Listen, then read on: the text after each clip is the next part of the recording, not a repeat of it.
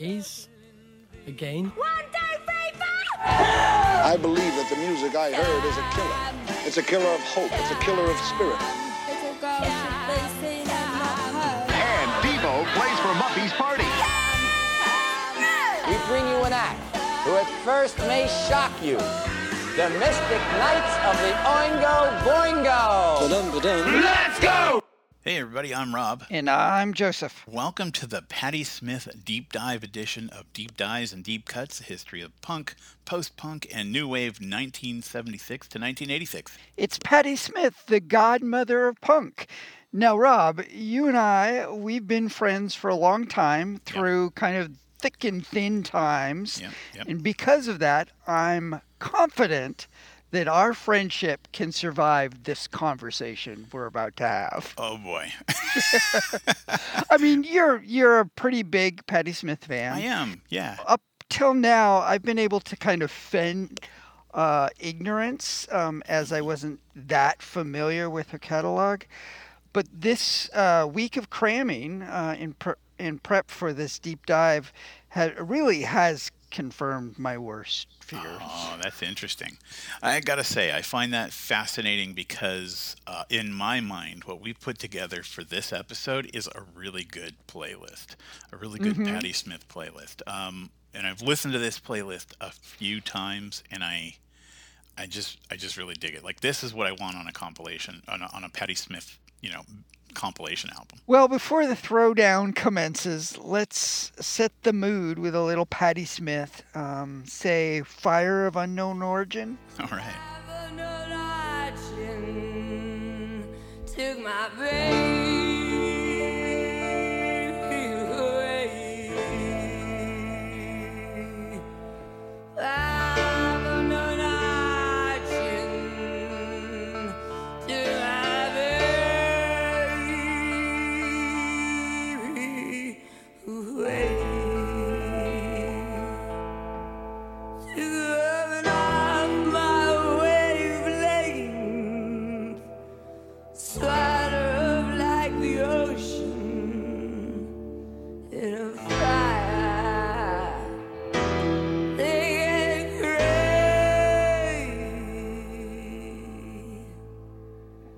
Death comes stealing out of the house. Well, now you're expecting a throwdown, but I'm really interested in hearing what you have to say. So I'm not going to hold anything against you. Obviously, we have our own opinions on various things, and we're adults. We can handle this. But I want to hear what you have to say. I'm looking forward to it. Yeah, it'll be a lively conversation, no doubt, and I hope you're up for pushing back against me and coming out fighting in the pro Patti Smith corner. I got the gloves on. Before we begin that, there are, of course, a couple of things we need to touch base about. Mm-hmm. I just want to remind everybody that we are talking about music. Music is art, and there is nothing more subjective than art. Although this is an opinion show, we try to never get too opinionated because ultimately we are here to celebrate this extraordinary music that was produced during a pretty unique period of time. I say that almost every episode, and I always mean it, but boy, I really mean it this episode. I gotta say, man, for somebody who I'm not a big fan of Elvis Costello. In fact, before this podcast, I couldn't stand Elvis Costello. He made me sleepy. And you've always been a diehard fan of his, from what I remember. You've always loved his stuff. It surprises me, not that Elvis Costello and Patti Smith are similar in their execution, but it surprises me that there's not, that there's not something about her that makes you go, you know what, I kind of dig this. But I'm gonna listen to what you got to say because I'm really interested. So. Yeah, well, we certainly have a lot to discuss. But before that, I want to remind everybody that we are taking a breather next month. So, the month of July, you will hear from us, but it won't be a regular episode. It'll be a bonus episode of some sort.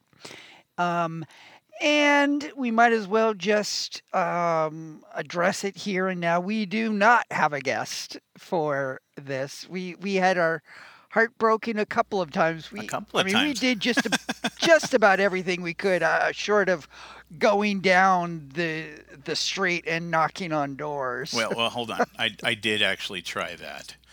Oh yeah. Yeah, that's okay though. So, anyways, it's gonna be the two of us talking about Patti Smith. We are not going to cover her entire catalog. We are just going to talk about the first 6 albums. So that puts us through 1996, and then later down the road we'll tackle the remaining 5. So I think that's it for housekeeping business. We can start talking about Patti Smith.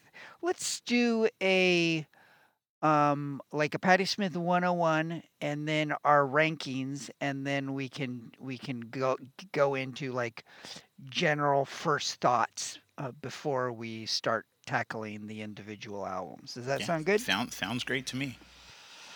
So, here are the top 5 Patti Smith songs on Spotify. Number 1 is Because the Night. Number 2 is Dancing Barefoot. Number 3 is People Have the Power. Number 4 is Frederick. And number 5 is Gloria, which really surprised me. I thought Gloria would be number 1, but, Well, what do I know? Yeah, Because the Night is one of those that's been all over. It's, it's a beer commercial. So Yeah, yeah.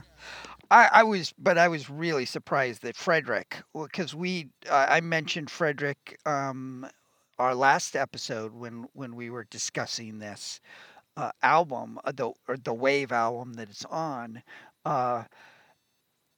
because it seems so like un-Patti Smith-ish, and really a low point of that album. So I was really surprised to see that it was the 4th most popular song. Another thing about Patti Smith is Rolling Stone magazine thinks that she is the 47th greatest artist of all time. Okay. Wow. So Patti Smith, she started out in New York musically, but she was an accomplished poet and actress and theatrical person long before that, right, Rob?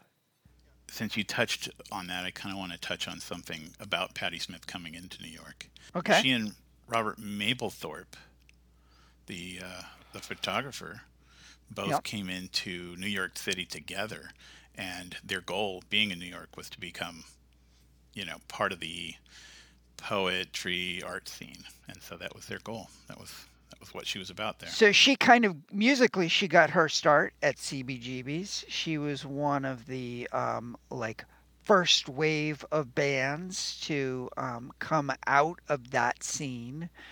Started out as a performing poet and started integrating music into it, and then got the Patti Smith group going.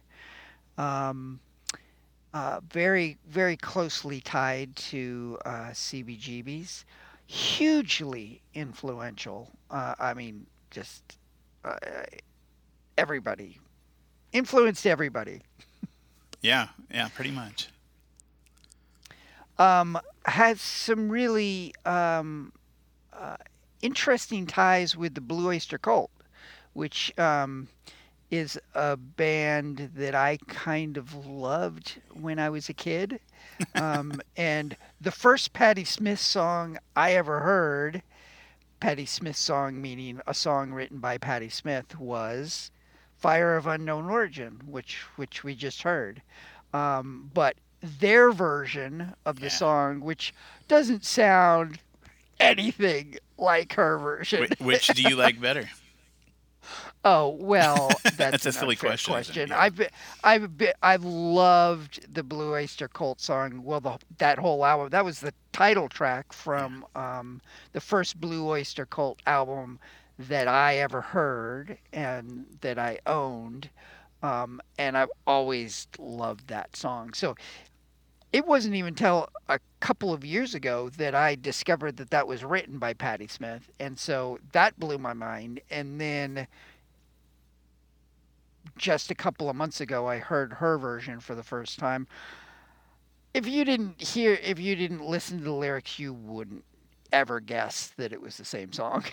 Before we started recording, I mentioned to you that I don't have a whole lot to add to the Patti Smith 101, which I guess is a big load of crap. I have a little more than that. I knew you would. Yeah, a couple of things.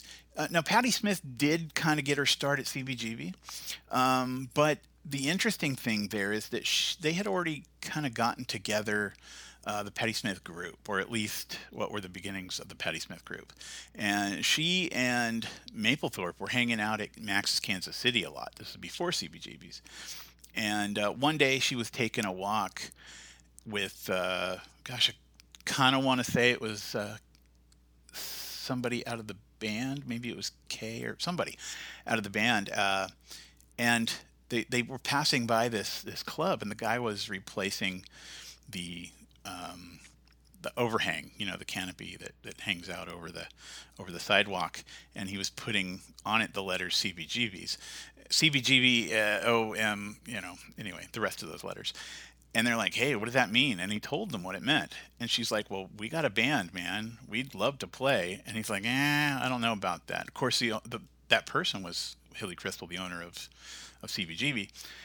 And she said, look, we will take Sunday night, which was a dead night. Nobody played because nobody showed up. Okay. And but the thing is we promise you that you will make money on the bar, and we want to take the door. So basically, we're going to take all the money that comes in from the door, the people coming in and paying at the door. You'll get a ton of cash at the bar. We promise. Just let us do it. And he gave them a chance, and they made a ton of money right off the bat. That Sunday nights got to be really big because the Patti Smith group was playing. And yeah, they were regulars. And you were right. They were one of those groups that was the first wave and kind of cemented CBGB as being a, kind of a hot spot. So. Yeah. So getting back to Blue Oyster Cult, I forgot to mention a couple of things. Oh, yes. So it seems bizarre to me that there's a strong connection between her and Blue Oyster Cult. But she was dating one of the members for quite a while and was actually considered at one point as the lead singer of Blue Oyster Cult. Yeah. Wow. Have you ever been to see Blue Oyster Cult in concert? No. I was, but by the time I was going to concerts, I was not. You were over it. Yeah, I was not in a place where I would ever go to a Blue Oyster Cult. I went to one of their concerts about 10 years, maybe 12 years ago. And I mean, the band is still there. They're still going, and they were pretty. It was a fun concert. It was great. Yeah, that doesn't surprise me at all. Okay, so you ready for rankings? Yeah. Do you want to go first, or do you want me to go first? Yeah, no, I'll go first. Okay. So I'm going to go ahead from number 6 down to number 1. My number 6 Patti Smith album is Dream of Life. Number 5 is Wave. Number 4 is the first album, Horses. Number 3 is Gone Again. Number 2 is Radio Ethiopia. And number 1 is Easter. Okay. All right. So, there is one album of these 6 that I really kind of like, one album that I really dislike, and then the rest of them are like varying degrees of indifference for me. Oh, okay. So, so number 6, my least favorite is Gone Again. Number 5 is Dream of Life. Of course, those are her 2 solo albums. Number 4 is Easter. Number 3 is Wave. Number 2 is Horses. And number 1 is Radio Ethiopia. Uh-huh. So we are going to have a lot to talk about.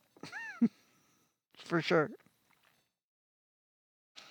So here's where I'm at with Patti Smith. She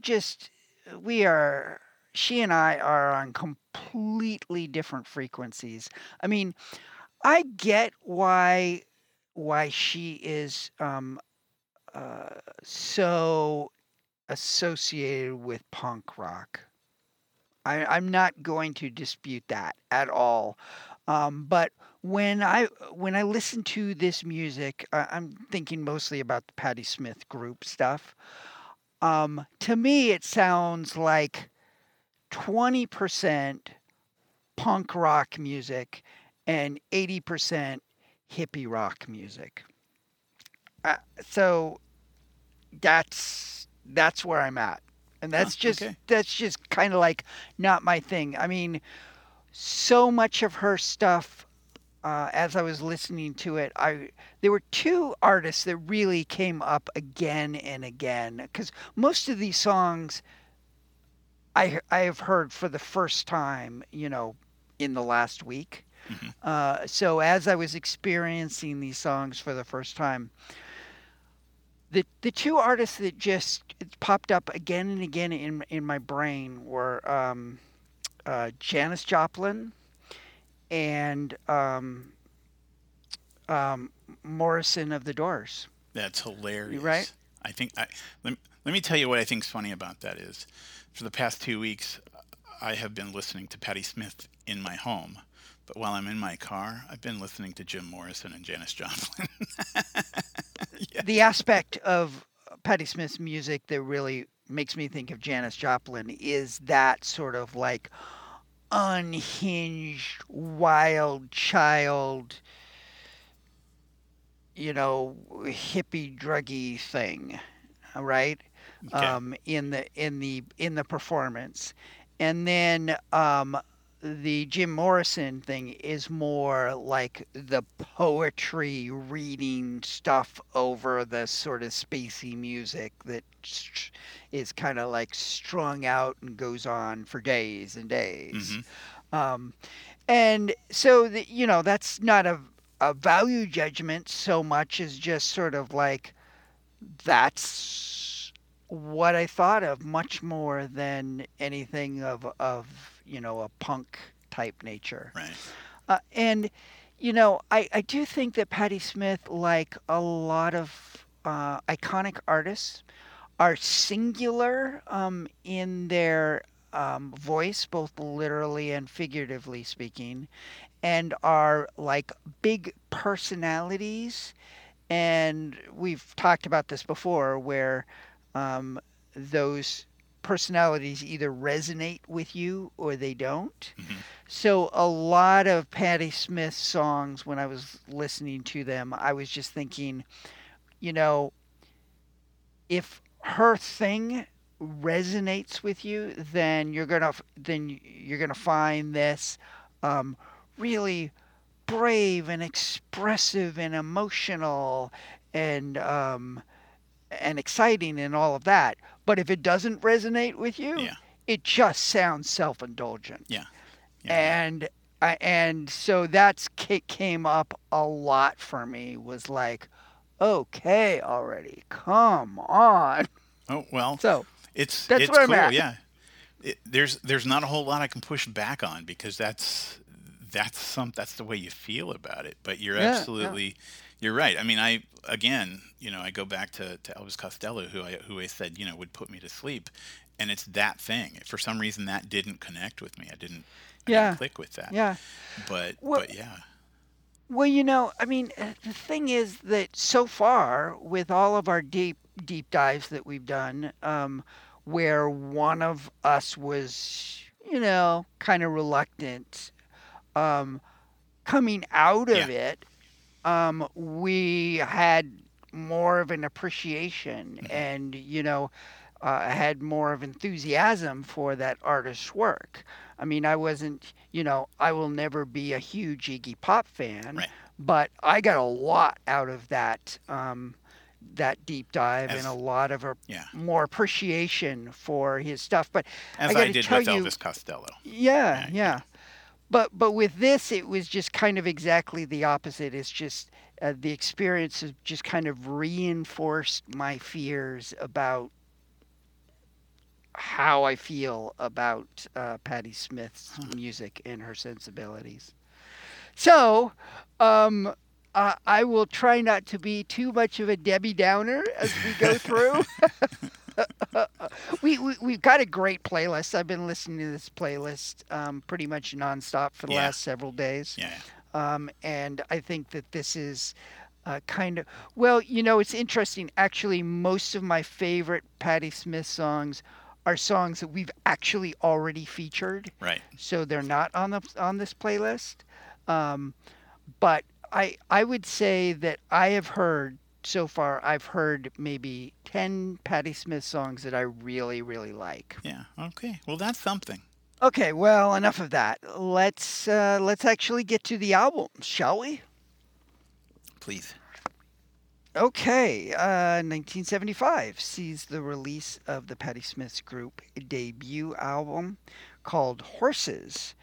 The sort of iconic song off of this, it was Gloria, which is a cover tune. It was really sort of her calling card for a long time. That's the song I've always associated with her. We have heard Redondo Beach. That was the song that we went out of on our bonus track episode from last week. Rolling Stone magazine thinks it's the 26th greatest album of all time, and NME thinks it's the 12th greatest album of all time. Yeah, well. Yeah. I like it all right. This was produced by John Cale. Pretty dramatic, traumatic experience with John Cale. And boy, she and Patti Smith did not get along at all, did they? Not fans of each other. Yeah. Of course, John Cale was originally from the Velvet Underground. Yeah. Two guests of note appear on this album. Alan Lehner of the Blue Oyster Cult, who was dating Patti Smith at the time, and then Tom Verlaine of Television. That's right, yeah. A fellow CBGB staple.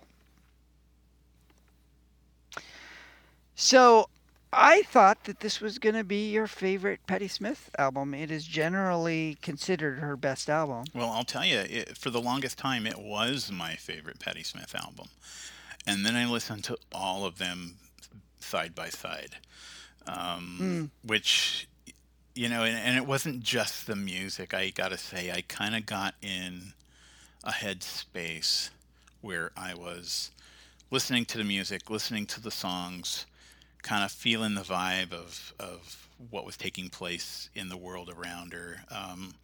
And everything kind of made sense to me. So my favorites shifted a little bit.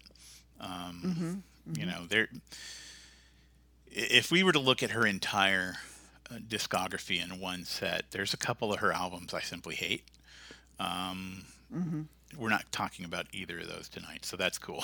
But Horses is not I don't think it's a bad album at all. I quite enjoyed it, and it's number 4 on my list, but I actually like the others quite a bit too. So it is your least favorite of the Patti Smith group albums? I guess that would, let's see. Or Wave, No. actually, Wave. Wave is below my that, least that's favorite, right. yeah, of those. Yeah, okay. All right. Well, gosh, the fantastic thing about only covering 6 albums is we get to hear 2 songs from each album, Yeah, each that's of pretty our sweet. picks. So, you know, there are lots of moments in these 6 albums. Well, let me take that back. There are lots of moments in the Patti Smith group albums that I absolutely adore. Nice. And so really my picks were the songs that I don't love the song in a whole, but there are just some absolutely magic moments to them. And none of them have to do directly with the Patti Smith persona, like Patti Smith doing her thing. It has to do more with the music or the backup vocals. I'm sure that she had played a large role in those moments happening, but the moments that are really magic to me are sort of aside from the sort of Patti Smith being capital P, capital S Patti Smith. And so the song Break It Up has some really nice moments, particularly in the chorus. It was shining. I could feel my heart, it was melting. I tore off my clothes, I danced on my shoes, I ripped my skin open and then I broke through. I cried, break it up, and I understand. Break it up, and I'm gonna go. Break it up, oh please take me with you. Break it up, feel you breaking.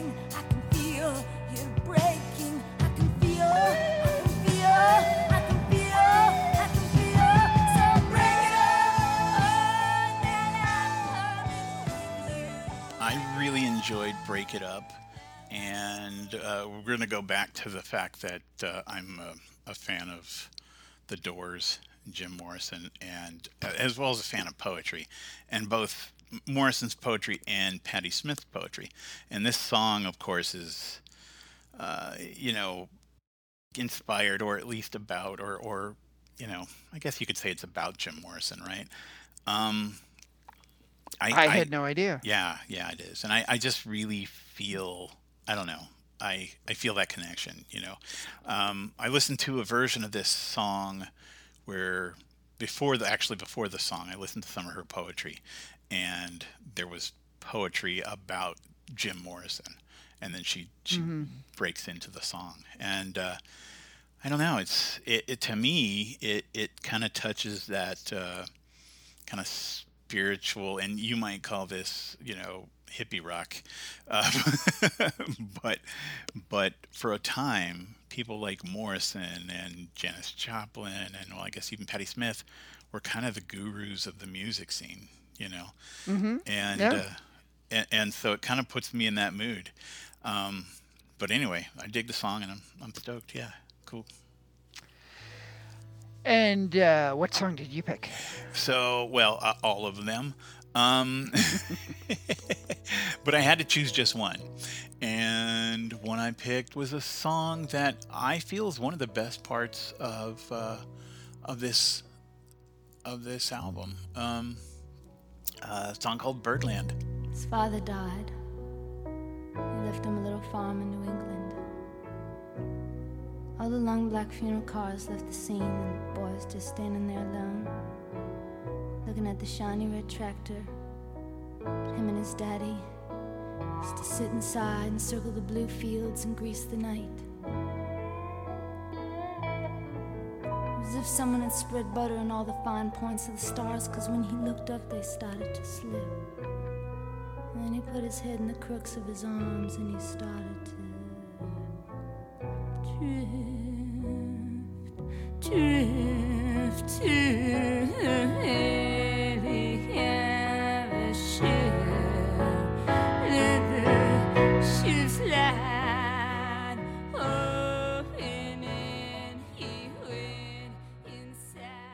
Break It Up might be about Jim Morrison, but Birdland is like her embodying him. As far as the musical approach. And I got to tell you, on this playlist, as I've been listening to it, I got all the way through this song once, and that was it. I can't. This song just goes on forever. It's so long. Yeah, it does go on forever. And when I used the word self-indulgent earlier, this was the inspiration for that word. This is Patti Smith at her least appealing for me. I like it when she's going balls out, so to speak, and just like vomiting her energy like full tilt at you. And the music is doing the same thing. Yeah. As opposed to this, which is I can't get through. Yeah. Well, I can understand that. Now, this particular song, and I don't think you're wrong about the Jim Morrison vibe. She felt really connected to a lot of people, a lot of artists. And of course, when those artists died, she took it as a personal loss, whether she knew them or not. Jim Morrison was definitely one of those people. Now, the song was actually inspired by a biography called A Book of Dreams, which is it was about like an Austrian psychoanalyst named Wilhelm Reich, and the author Peter Reich, which was Wilhelm's son, said that while at the funeral he imagined leaving on a UFO piloted by his father's spirit. And, really very metaphysical. But that song was based on this particular book. So, yeah. UFOs and, spirits. And probably... Hippie rock! All right. Yeah. Okay, so that was Horses, released in 1975, her most iconic album. There's no doubt about that, right? No, yeah, I agree. It wasn't her most commercially successful album, but it is. I think if you went down the street and said, "Quick, name a Patti Smith album," most people would say Horses. Horses, yeah. Yeah. The very next year, in 1976, their follow-up album is released called Radio Ethiopia. Not particularly well received. I guess maybe the expectations were just too high coming off of Horses. And we have heard one song already, which is actually, I think, probably my favorite song off of this album, called Pumping, which is a pretty awesome song. Yeah, it's my favorite too. This is. Do you agree that this is by far her most punk rock album? I would have to say, yeah, that's the case. There are a couple of... There's like another album where she's got some pretty punk rock songs, but on a whole, this is probably the most punk rock, which brings us to the question again of why she was even named the godmother of punk. But yeah, I think you're right. I agree with that.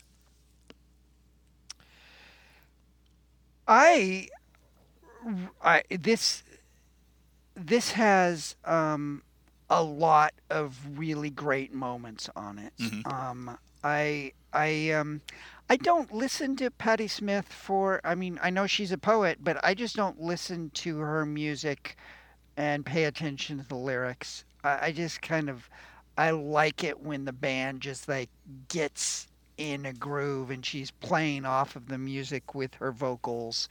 That's the stuff that I really enjoy. Yeah. And there's a lot of it in this album. There are a lot of really magic moments. Yeah.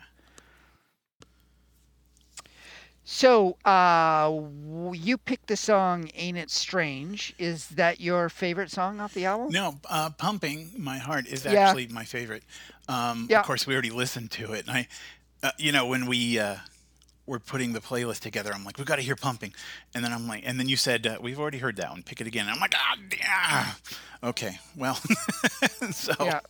I complained a little bit, but, and Ain't It Strange, I find interesting, not just in the song and the lyrics, but it again is one of those kind of wishy moonbeam, kind of metaphysical type of tune that I'm pretty sure you don't care a whole lot for. But Actually, but see, I had no idea because I'm not listening to the Yeah. lyrics, and it's kind of, in a song like this, it's kind of easier to not listen to the lyrics. Down in Vineland, there's a clubhouse. Girl in white dress, boy shoot white stuff.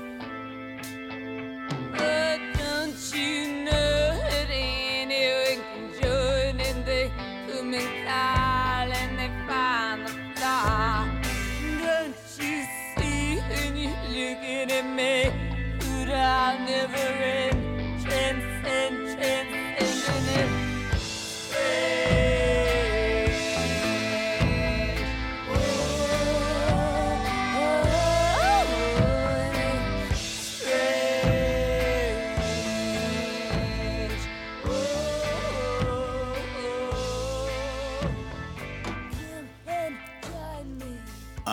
This is a fascinating song, but again, the thing that I think I love the most. I mean, I like the poetry bit, that hippie trippy poetry vibe, baby. But I really love the music. The guitar is so great in this song. Mm-hmm. Yeah, I agree. She, by the way, in when she performed this tune in 1976, and she whirled around as she does when she performs this song. She whirls around and spins around in that way that is self-indulgent. And apparently, she fell off the stage, and she fell 14 feet, landing on her neck, and she broke her face and several vertebrae, and she, in an interview, she said, but the doctor said not to worry about it. This kind of thing happens all the time. Well, she's a tough cookie. I don't think that anyone would contest the fact that that here's a person who can take her lumps and not slow down at all. Yeah. I'd rather not take those lumps, though. Those are some serious lumps. Yeah. So the song that I picked is called "Pissing in a River." It was released as the first single off this album, which just seems bizarre to me. Yeah. But it's got a great chorus. Love the backup vocals. Love the way that her vocals and the backup vocals and the music are all playing off of each other. This is just some kind of perfect musical alchemy in quite a few parts of this song. I really like this song a lot. I'd mentioned there's probably 10 Patti Smith songs that I've heard that I would say that I actively like. This is definitely one of them. Spoke of a wheel, table spoon, mouth of a cave. I'm a slave, I'm free. When are you coming? Hope you come soon. Fingers encircling thee. Come, come, come, come, come, come, come, come, come, come, come for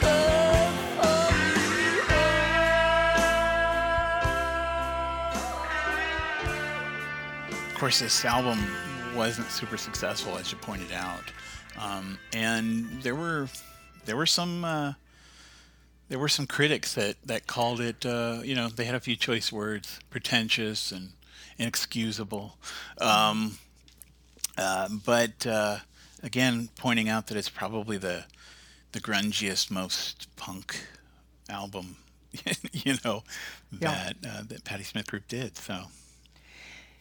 Yeah, so it was not well received at the time, but I think over time that attitude has shifted. I think it's a more well received album now than back then. Listening to all of these albums over again, like I said, side by side, it kind of grew on me and became like my second favorite Patti Smith album. I don't always reach for a Patti Smith album, but when I do, it's Radio Ethiopia. There you go. 1978 sees the release of their third album and most commercially successful, called Easter. The big hit off of this was the song Because the Night, which was co-written with Bruce Springsteen. We have heard a couple of songs off of this album, and really the only two songs that I particularly like. So we heard Space Monkey, and we heard Ghost Dance. This is your favorite Patti Smith album? This is my favorite Patti Smith album. It hit number 20 on the Billboard 200. It again has a lot of like weird metaphysical stuff about it, esoteric kind of UFO psychedelic stuff going on here, and not just in the song Space Monkey and Ghost Dance, but a good part of the rest of the albums. It's a trippy thing, which I don't know, might be part of why I liked it. There's still this whole poetry vibe, and I have a hard time in not loving the blend of poetry and music.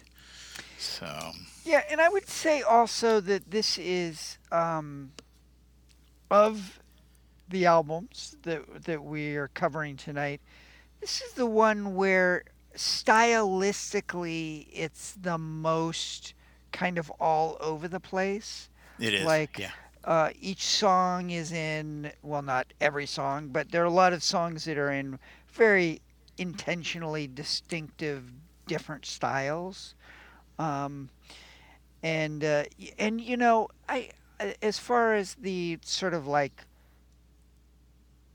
hippie, spiritual, UFO-y type subject matter, that in itself isn't off-putting to me. I mean, my two favorite songs off of this are Space Monkey and Ghost Dance. So yeah.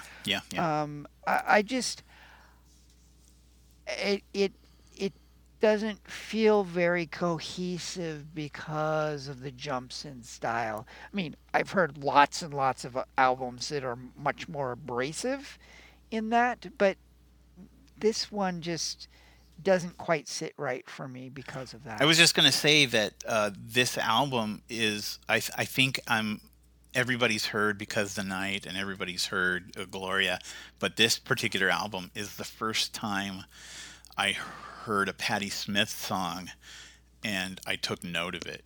I was like, wow, this is really intense. This is Patti Smith. And it came off of this album.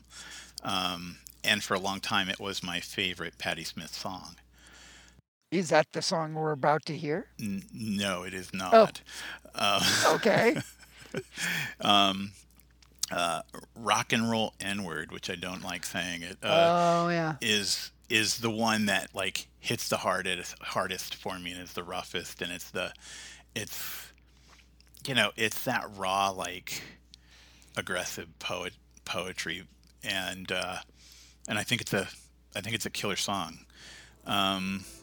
But the song that I chose for tonight is Privilege, and it was originally a British pop song that came off of a movie soundtrack, and she kind of made it. She kind of like modernized it and made it her own. Hey Lord,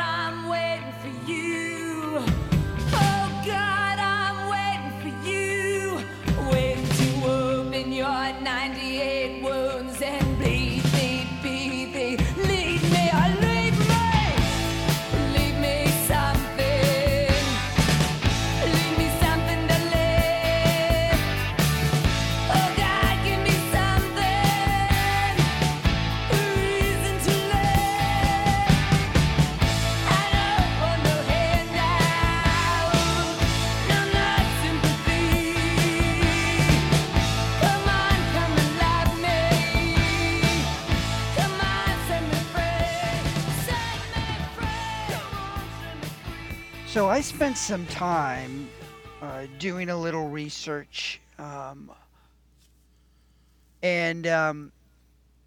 primarily not just this song, but this was the song. This is a song that was like the main instigator for me. Um, but I couldn't find any reference to how influenced by Patti Smith Nick Cave was. But there are several songs, this one being Exhibit A, that really feels like sort of a template that Nick Cave will adopt down the road. So I was just like convinced that when I Google Nick Cave, Patti Smith, it's just gonna be lots of references to the influences. But I couldn't find anything. I didn't try terribly hard, but it feels like there's got to be a direct line between songs like this by Patti Smith and the direction that Nick Cave goes in. Well, I that's an interesting thought. That's an interesting thought. Like I said, this wasn't originally her song. She did tweak it though, so that it's got her sensibilities. But listening to the original song, if you ever get a chance to hear it, it's that '60s like swingin' London kind of, mod type tune. It's interesting what she's done with it. And who was it by originally? Oh God, I don't even know that I can tell you. It was, like I said, it was on a movie. I think the movie might have been called Privilege. Yeah, I think that's the case. I think the movie was called Privilege, but it was like a 1967, 67 flick about a pop star who kind of rises to the top and their influence and their success and how it becomes kind of a weapon, So and that song is obviously a direct reference to that. Yeah. Mm-hmm. Mm-hmm. Well, as I mentioned, the only two songs that I particularly like we've already featured, but I had to pick a song, so I picked Because the Night, because why not? Yeah, baby, here as I am. Pull me close, try and understand. Desire is hunger, is the fire I breathe. Love is a banquet on which we feed. Come on now, try and understand the way I feel when I'm in your head. Take my hand from under cover. They can't hurt you now, can't hurt you now, can't hurt you now. Because the night belongs to lovers. Because the night belongs to life. Because the night belongs to lovers. So here's something that may surprise you. I kind of hate this song.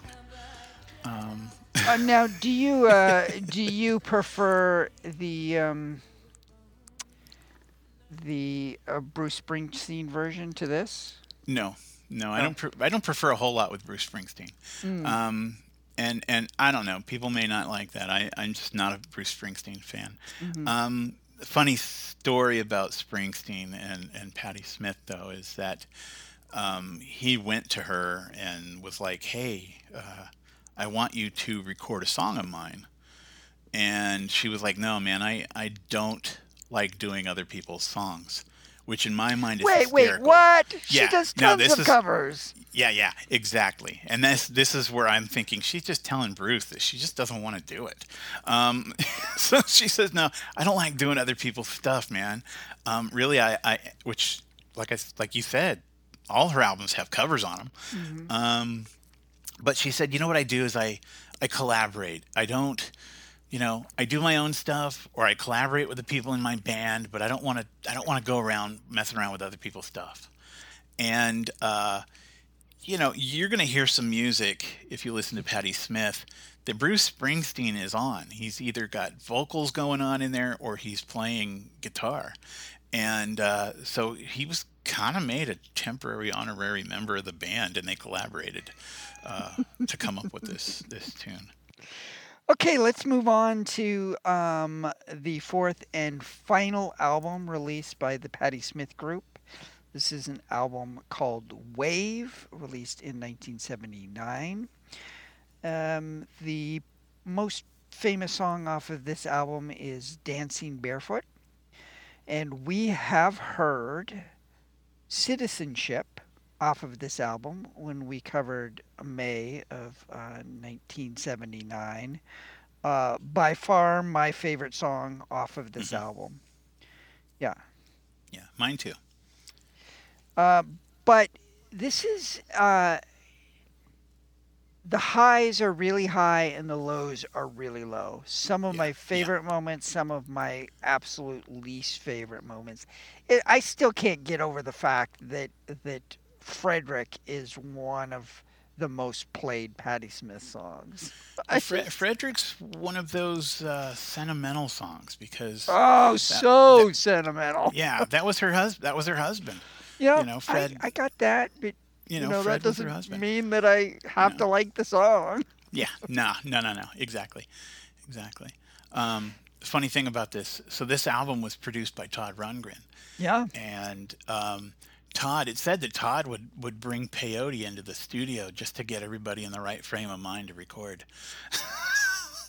So did Todd get along with Patti more than John Cale did? A lot more than John Cale did, yeah. Good. Well, as we mentioned in our May episode, Rolling Stone thinks that the song Dancing Barefoot is the 323rd greatest song of all time. And it's kind of famous for being covered by a lot of artists. Yeah, for sure. Yeah. So, by far, my favorite songs off of this album are the ones where she's coming unhinged. But it is the music is so tight and controlled in a good way.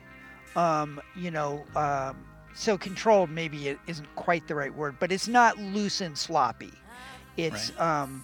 It's driving and it's focused, and so because of that, I really like the song Revenge. So let's listen to Revenge.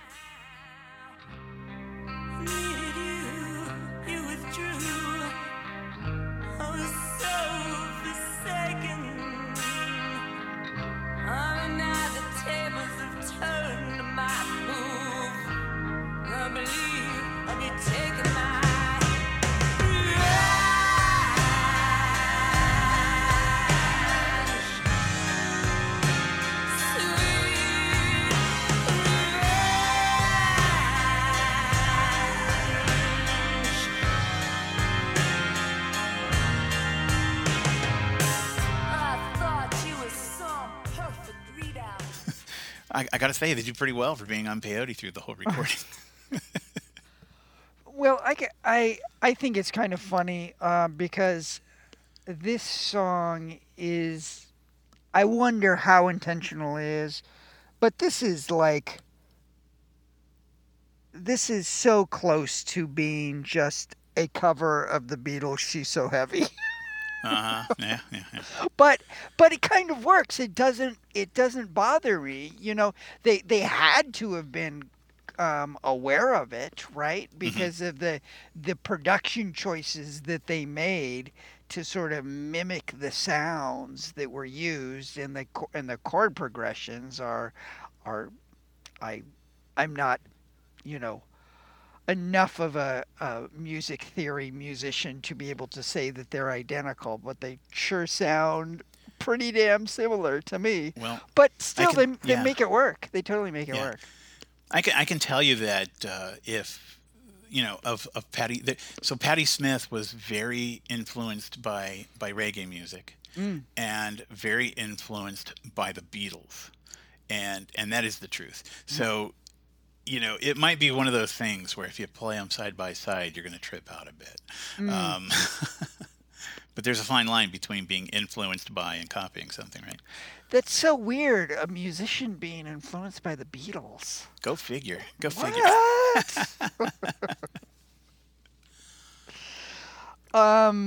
So we have mentioned a couple of times that Patti Smith had a lot of covers on her albums, and case in point is the song that you picked. Why did you pick this song? What an unremarkable song. I'm going to tell you because I like the original. So I picked So You Want to Be a Rock and Roll Star. And my favorite song on this album is Citizenship. And then I kind of dig Revenge. You mentioned how there's some good high points and the really low points. Now, So You Want to Be a Rock and Roll Star, I don't find to be the lowest point of the album. Oh, no, me either. I find it to be a pretty good cover, in fact. I like the song anyway, and it's pretty straight, pretty straightforward cover tune. But what I like about this is that I think this version of this song holds up. It withstands the test of time. Like, it holds up till today, I think. It still sounds, fairly modern to me. And this is a song coming out of 1979. So, I kind of got into it. I kind of got into the modern version of it. I actually agree with you on that level. I fundamentally just don't like this song. I've always found the song annoying, but Well, we couldn't play Citizenship again. Okay, so let's listen to So You Wanna Be a Rock and Roll Star.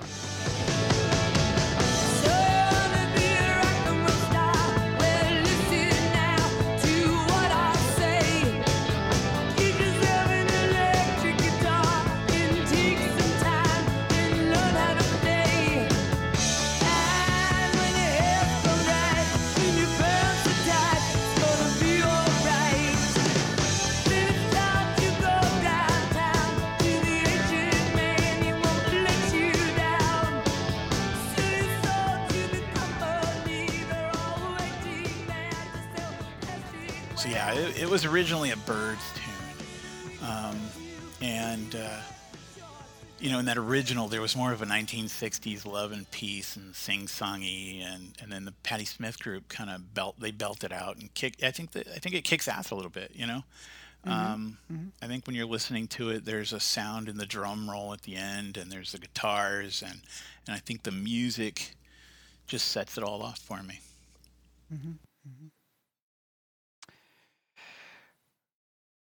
So then the Patti Smith group break up, and Patti Smith did she declare that she retired, or did she just kind of take a hiatus and do the family thing for a while? It was never her intention to retire or to go away, but I think people just kind of got the vibe that she was done. And I don't know if that had to do with the fact that Patti Smith group was definitely broken up. Members of the band kind of want to do their own thing or whatever. They were broken up, and so I think people just kind of felt like, well, that's it. Patti Smith's retiring to have a family. And I mean, she certainly didn't stop doing stuff within that time. She still wrote poetry. She still played music. But I think she focused on the whole family bit, and I think that, I don't know, that made people feel like she was done. Well, it wouldn't be until another 9 years that she releases any music. So 1988 sees the release of her first solo album under the moniker just Patti Smith. No group involved. I got to tell you, so I've only listened to the first two of her solo albums because that's what we're covering tonight. And these are my two least favorite of these six. And she just kind of it just kind of sounds like she's coasting, to me. So Dream of Life came out in 1988. This was the last album that Robert Mapplethorpe worked on her with. Like, he he had a hand in the design of the album, the cover. He was a famous artist, famous photographer, and so they were very good friends.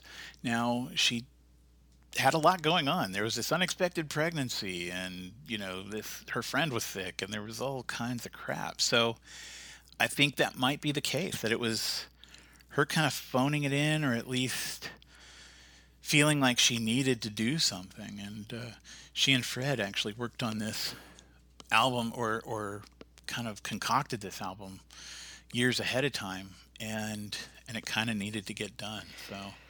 Oh, we should mention that the most famous song off of this is a song called "People Have the Power." I don't think it was a really big hit at the time, but then Michael Stipe kind of tweaked it, and he used it for, what did he use it for? He used it for some sort of like get out the vote effort later on, or something. Yeah, exactly. Which pushed it up to, well, that's the reason why it's the third most listened to song of Patti Smith's. I personally do not care for the song at all. I think it's cheeseball. It is. Like up to your eyeballs. It is, yeah. Yeah. It is. What song? I know in your email that you sent me when you picked your songs, you indicated that you have some very strong feelings about the song "Up There, Down There." So tell me what your connection is with this song. So I think so. First of all, I love the way that Fred's guitar kind of plays off of her vocals, and that her vocals kind of play off of his guitar riffs. I like. I really enjoy her vocals here. To me, it feels like she's kind of playing back to how she was with the album Easter. So it's kind of playing back to her vocals from that era. And also in this song, I want to say kind of towards the middle, she does like a really hilarious Bob Dylan impression. Listen for it, because it's definitely a Bob Dylan impression. It was intentional. So. Angels howling, Sphinx awakens. What can she say?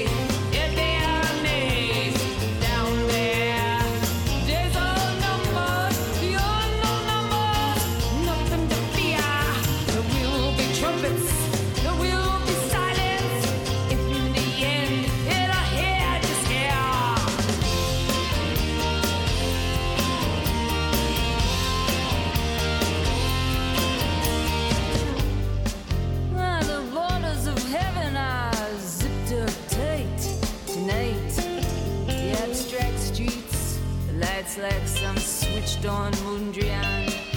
Cats like us are obsolete. Hey man, don't breathe on my feet.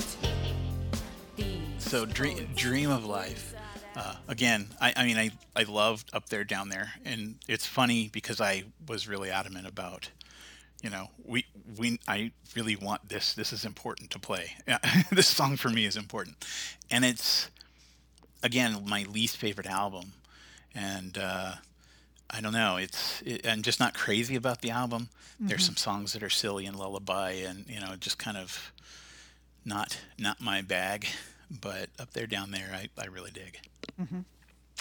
Well, the song I picked is a song called "As the Night Goes By," just because I after listening to all of these Patti Smith albums, this song just had some. It leaped out at me because of the instrumentation and just how sort of crisp and bright and simple the music was. Like really clean production. Darling, come undercover. Another night to discover. Let's slip where senses gather. drift between the sea and sky as the night goes by. Sand shift gets so strange in the moon. So the song you picked, by the way, As the Night Goes By, isn't actually part of the original release. Which, now that you mention it, kind of makes sense about why it kind of stood out for me. Yeah. So when they did a reissue on CD, and the original album had 8 songs, whereas the CD reissue had 10. As the Night Goes By was a bonus track, and Wild Leaves was also a bonus track. All right, the final album by Patti Smith that we're going to discuss tonight is her 1996 release called Gone Again. This is by far my least favorite of the albums that we've listened to so far.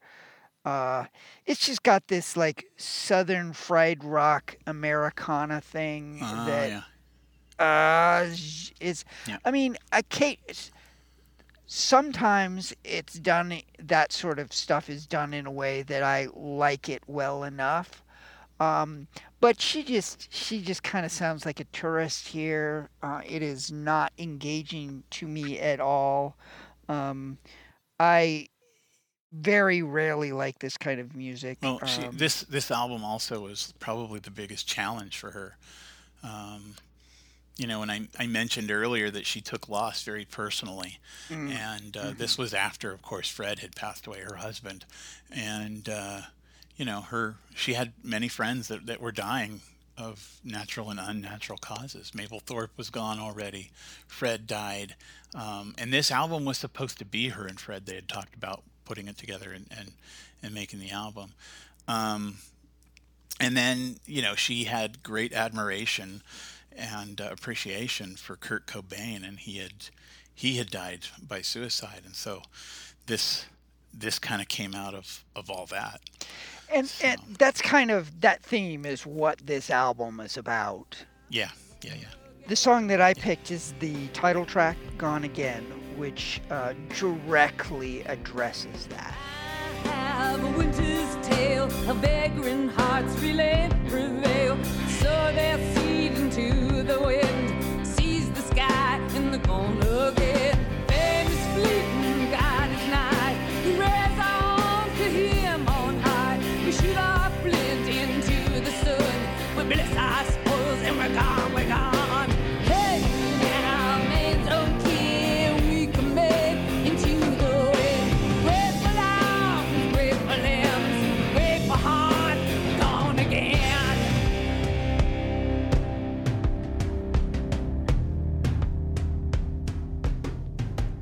Hear a man. Listening to this album, I kind of I got morose, I got kind of dark listening to it, and I think it mostly had to do with the fact that I knew about the things that surrounded the album. Not so much listening to the lyrics or listening to the songs, although there are some songs in there that I think are pretty fairly dark, and I like a good dark song. But I don't know. I got kind of almost weepy just listening to this album. Mm-hmm. And it's not my favorite album. As far as the 6 we covered, it's the middle of the road for me. But it's got some very interesting tunes in it. So the song you picked, my understanding is this was the song that was written directly for Kurt Cobain, or rather about Kurt Cobain, correct? Yeah, absolutely. I picked About a Boy. Toward another, he has gone to breathe an air beyond his own. Toward a wisdom beyond the shelf.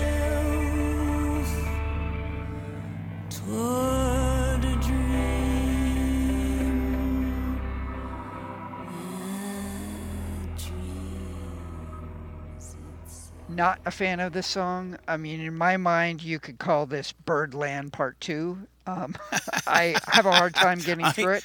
I do get through it because it's not as long as Birdland, but this is you and I gravitate to two very different things with Indeed. Well, actually, but you like pretty much all the stuff that I like. So that's not a fair. Not as adamantly sometimes, but yeah, I think I'm more open. Yeah, I'm more open I think in my ways. You cast a much wider net when it comes to Patti Smith and connecting with her stuff, which is great. That made this last week a much more pleasant one for you than it was for me. This is not like light, buoyant, no one's ever going to mistake a Patti Smith song with a B-52 song. That's for sure. Not at all. Not at all. Okay, well that puts us up to 1996. At some point, we will continue on with the rest of Patti Smith's catalog. And any last thoughts about Patti Smith and the Patti Smith Group? Absolutely. So where you were even driven deeper into your feelings against Patti Smith's discography and Patti Smith songs, music, it made me appreciate her even more. I just found that I love her even more, and I don't even like the albums a whole lot on a whole. I like individual songs out of them, or I like certain albums. To be clear, it's not like I dislike her more than I did before, but the thing is, now I know all of her stuff. So before I could sort of go give her a benefit of the doubt and go, I bet there's like lots of like little obscure nooks and crannies musically within these albums that I just absolutely resonate with. And I can't say that anymore because now I've really experienced all these albums. And so I know for certainty that she is just not for me. I mean, there are a number of songs that I really do like, but I haven't put any of these songs on my personal playlists, and I don't anticipate doing it. Who knows? At some point, one of these songs, Pumping might actually do it. Space Monkey might, Keep Growing on Me. Those are pretty nifty little songs, but Citizenship is pretty great, for sure. So it is really great. So at the end of the world, if we are faced with a choice between Patti Smith and Nick Lowe, I can just... Patti Smith. There you go. Easy. And once again, want to emphasize, you will never hear me call her overrated or question her status as a legitimate icon and influence of many, many artists that I absolutely love. I think the world is a better place and music is better because of her. But I want to listen to the artists that were inspired by her much more than I actually want to listen to her. There you go. Well, that's it. I think it's time for us to wrap things up. Once again, taking next month off, you'll hear from us, and when we get back to our regularly scheduled programming in August, we're going to look at June, July 1979. So excited. Oh, B-52s. yeah, me too. Me too, B-52s. Yeah. Yep. Cannot wait. Yeah, it's...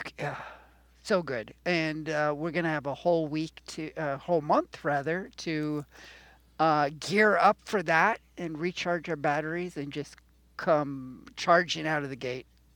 So very, very excited about that. Well, Rob, I think our work here is done, my friend. Yeah. Well, I would like to thank you, Joseph, for coming along, well, for joining me or me joining you, for the both of us being on this journey together. It was a heck of a trip. Yeah. So now I know. Now you know. Now I know what Patti Smith is all about. Now I know that she is not for me. That's okay. That's okay. Okay, well, have a good, restful month. Yeah, you too. Okay. We will talk to you soon, everybody. See ya.